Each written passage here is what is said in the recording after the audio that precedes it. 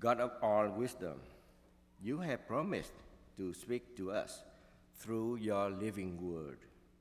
So now, as the scripture is read and Pastor Dale preaches your word, open our ears and hearts to receive your spirit of truth. Amen. Our Old Testament reading this morning is from Jeremiah chapter 31, verses 10 through 14. Hear the word of the Lord, O nations, and declare it in the coastlands far away. Say, he who scattered Israel will gather him, and will keep him as a shepherd of flock.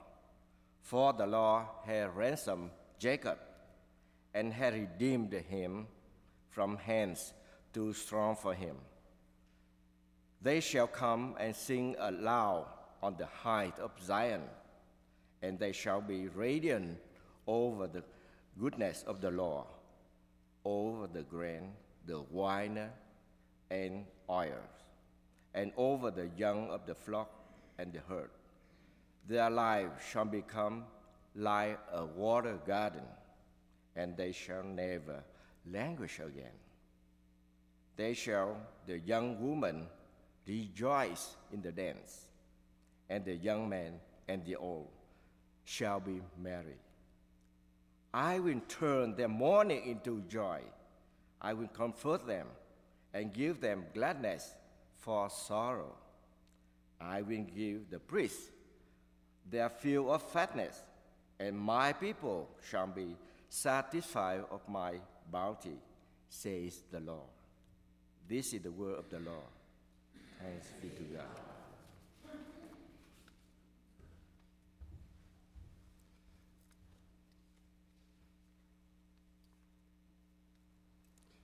As I begin the sermon this morning, I would ask for your prayers for my daughter Sarah and her husband Corey, and especially for Corey's parents, Chris and Sam.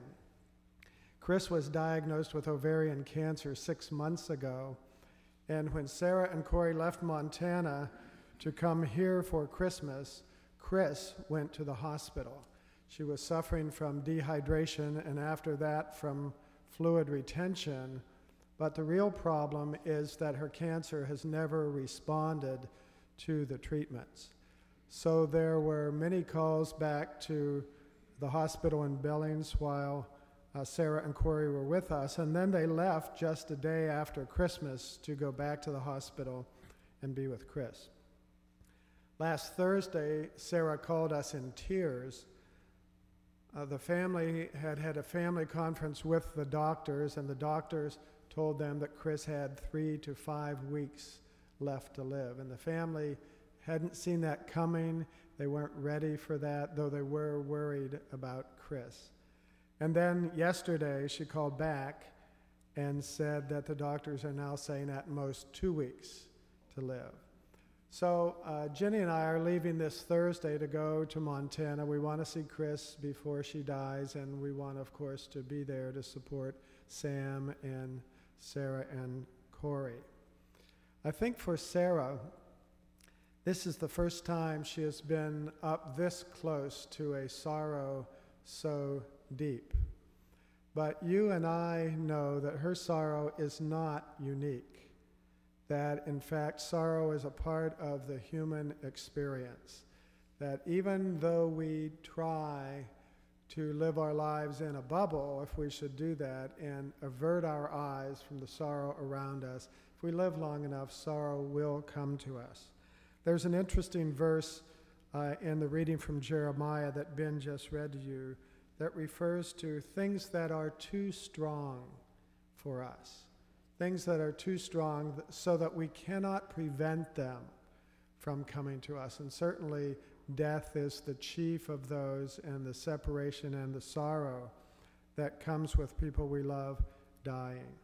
So sorrow is a part of the human experience of life. But this sermon is not about sorrow. This sermon is about the promise of God at the end of the reading from Jeremiah, where God says, I will turn their grieving into joy. I will comfort them and give them gladness for sorrow, and my people will be satisfied, says the Lord. The prophet Jeremiah wrote those words. He was living in the years before the Babylonian exile of Israel. And of all the people who said they were prophets in that time, Jeremiah was the one who saw the storm clouds gathering. He was the one who seemed to know that the Babylonian armies would come and besiege Jerusalem, and the city would be destroyed with much loss of life, and the people would go into exile. So for most of the 52 chapters of Jeremiah, he is lifting his voice. He is crying out to the people, trying to warn them, trying to prepare them for a great sorrow that is coming. But right in the middle of the book of Jeremiah, there are 3 chapters, chapter 30, 31, and 33, that the Bible scholars call the little book of consolations. And in these 3 chapters, Jeremiah lifts his eyes above the gathering storm, tries to see God, tries to listen for the goodness of God and the love of God, and give that to the people as a promise that the sorrow is not forever, and that God will be faithful through all their experiences until they have joy again. So chapter 31 begins, for example, with God saying this, I have loved you with an everlasting love. I love you with an everlasting love. Therefore, I will continue my faithfulness to you. No matter what's coming, I love you with an everlasting love. I will continue my faithfulness to you. And then in the part of the passage that Ben read to us, it begins with, hear the word of the Lord, O nations, meaning all you people, declare it far and near, that though Israel is scattered, God will gather us. God will be as a shepherd to us. God will ransom us and rescue us from the things too strong for us. God will rescue us from the things too strong. And the people will come and sing aloud. They will be radiant over the goodness of the Lord. They will be like a watered garden. They will never languish again. The young women will rejoice in the dance. The young men and the old shall be merry. And I will turn their mourning into joy. I will comfort them and give them gladness for sorrow, and my people will be satisfied, says the Lord. In this little section, these 3 chapters, though Jeremiah knows the devastation that's coming, he gives them these promises from the Lord. And Jeremiah is not one who tried to live in a bubble, averting his eyes from the sorrow of the world. He was grounded in that sorrow. You could see it in the very next verses of Jeremiah 31. These are words that Matthew quotes when King Herod kills all the little boys in Bethlehem. We heard that scripture reading last week. It comes from this chapter of Jeremiah. A voice is heard in Ramah, lamentations and bitter weeping. Rachel, weeping for her children. She refuses to be comforted for her children because they are no more. Jeremiah is grounded in that reality. Rachel refusing to be comforted because her children are no more. And yet, Jeremiah says, God's word to Rachel is this: there is hope for your future. Your children shall come back to you. Though her children are no more, yet they will come back to her. Now, what would be required to make these promises true? If we just look at life in this world, we know these promises are not true. There are things too hard for us. We cannot prevent death from coming to us. We can't prevent the sorrow of the separation of loved ones. If we're only looking at this world, these promises are not true. So what does it take for them to be true? Well, I think several things. First of all, it would require that God have some way to preserve our life, even through death, even through destruction. That God would rescue us, as it says here, from the hands too strong for us, from the things that we cannot prevent. There's got to be some way that God rescues and preserves us, something like resurrection, something that brings life beyond the grave, beyond this world. It has to be a bigger picture than just this life for these promises to be true. So the first thing is some way that God preserves our life, even through dying. The second thing that would be needed is what the Bible calls salvation. But that word is not a religious word in the Bible. It basically means wholeness. It means that we be healed, that we be made whole, body and spirit, that everything about us that makes us fragile and frail and holds us back, that would all be taken away, it would all be healed, so that if we get frail because of cancer and die in life beyond the grave, we don't have that anymore. Our bodies are healed, our spirits are healed. The things that we do that create damage, that the Bible calls sin or falling short, that create damage in our relationships with each other and with God, those things need to be healed. We need a wholeness. We need a salvation. So, first, that God preserve us somehow through death into life beyond death. And second, that we are given a healing, that we are given a wholeness in that life beyond the grave. And the third thing that would be needed is reunion, a gathering again of the people that we've lost, that we've let go of, a kind of a homecoming celebration for the people, for Rachel's children who are no more, but she will have them back. Chris's brother, her older brother, called her this week in the hospital, and among other things, he said to her, "I thought that I would die before you." And Chris said to him, "Well, I guess I'll see Mom and Dad before you do." And see, that is the longing of the human heart. We want our loved ones back again, the ones that we've lost, the ones that we have let go of.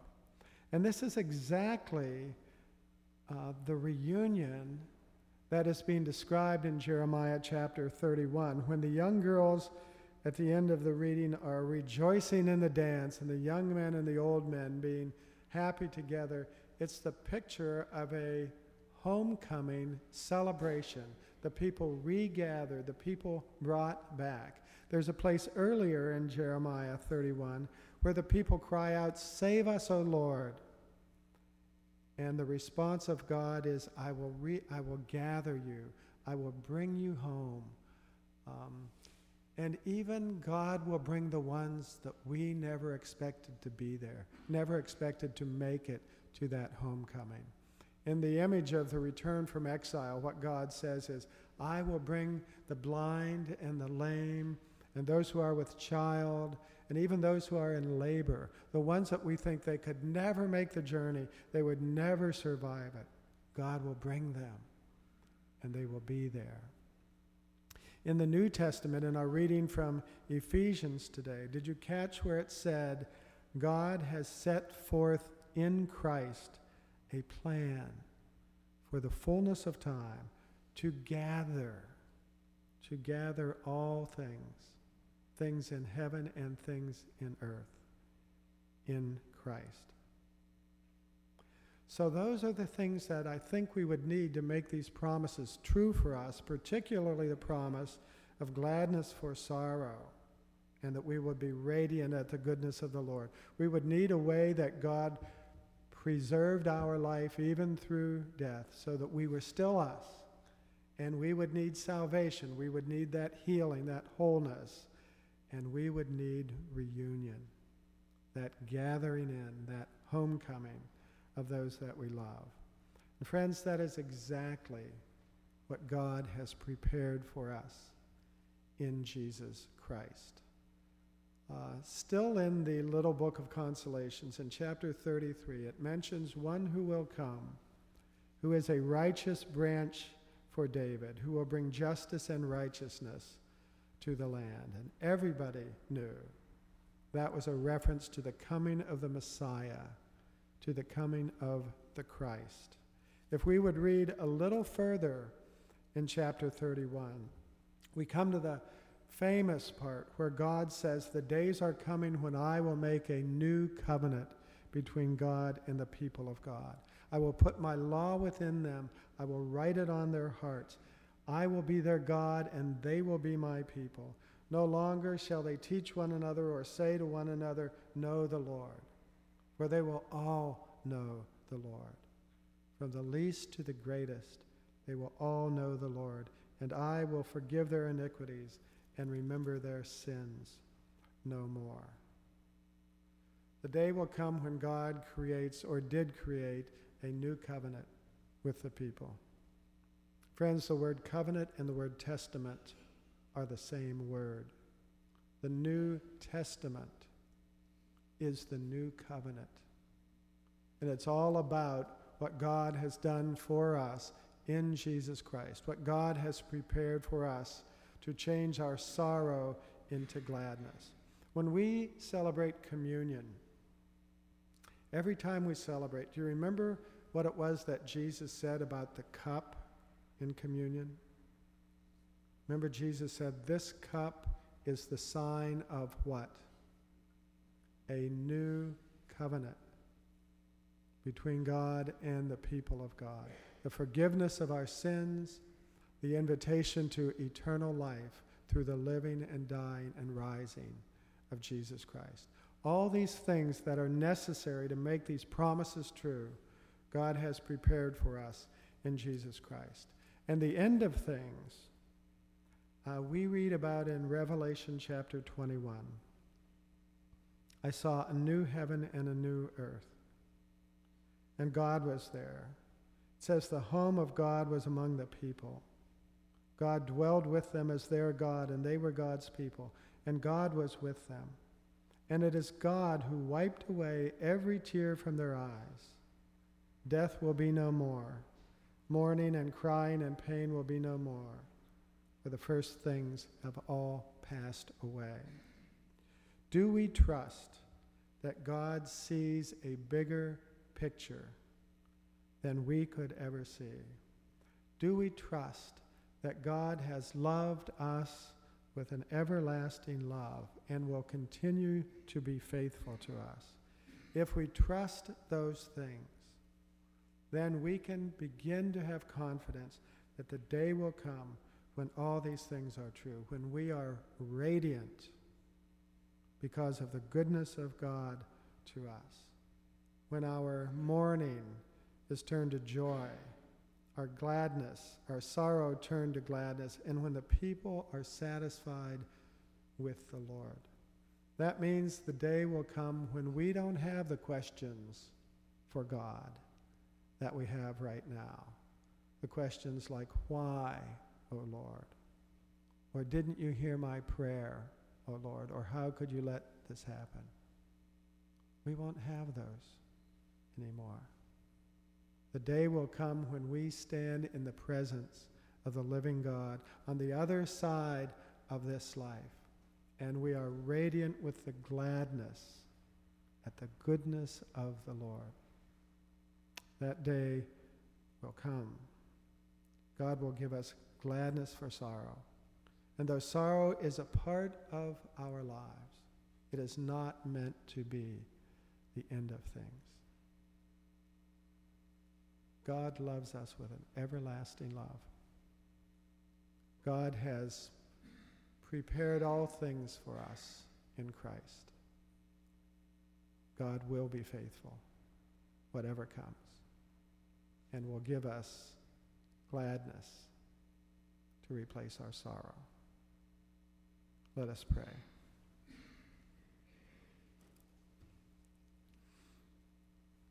Lord, you know us. You know our sorrows.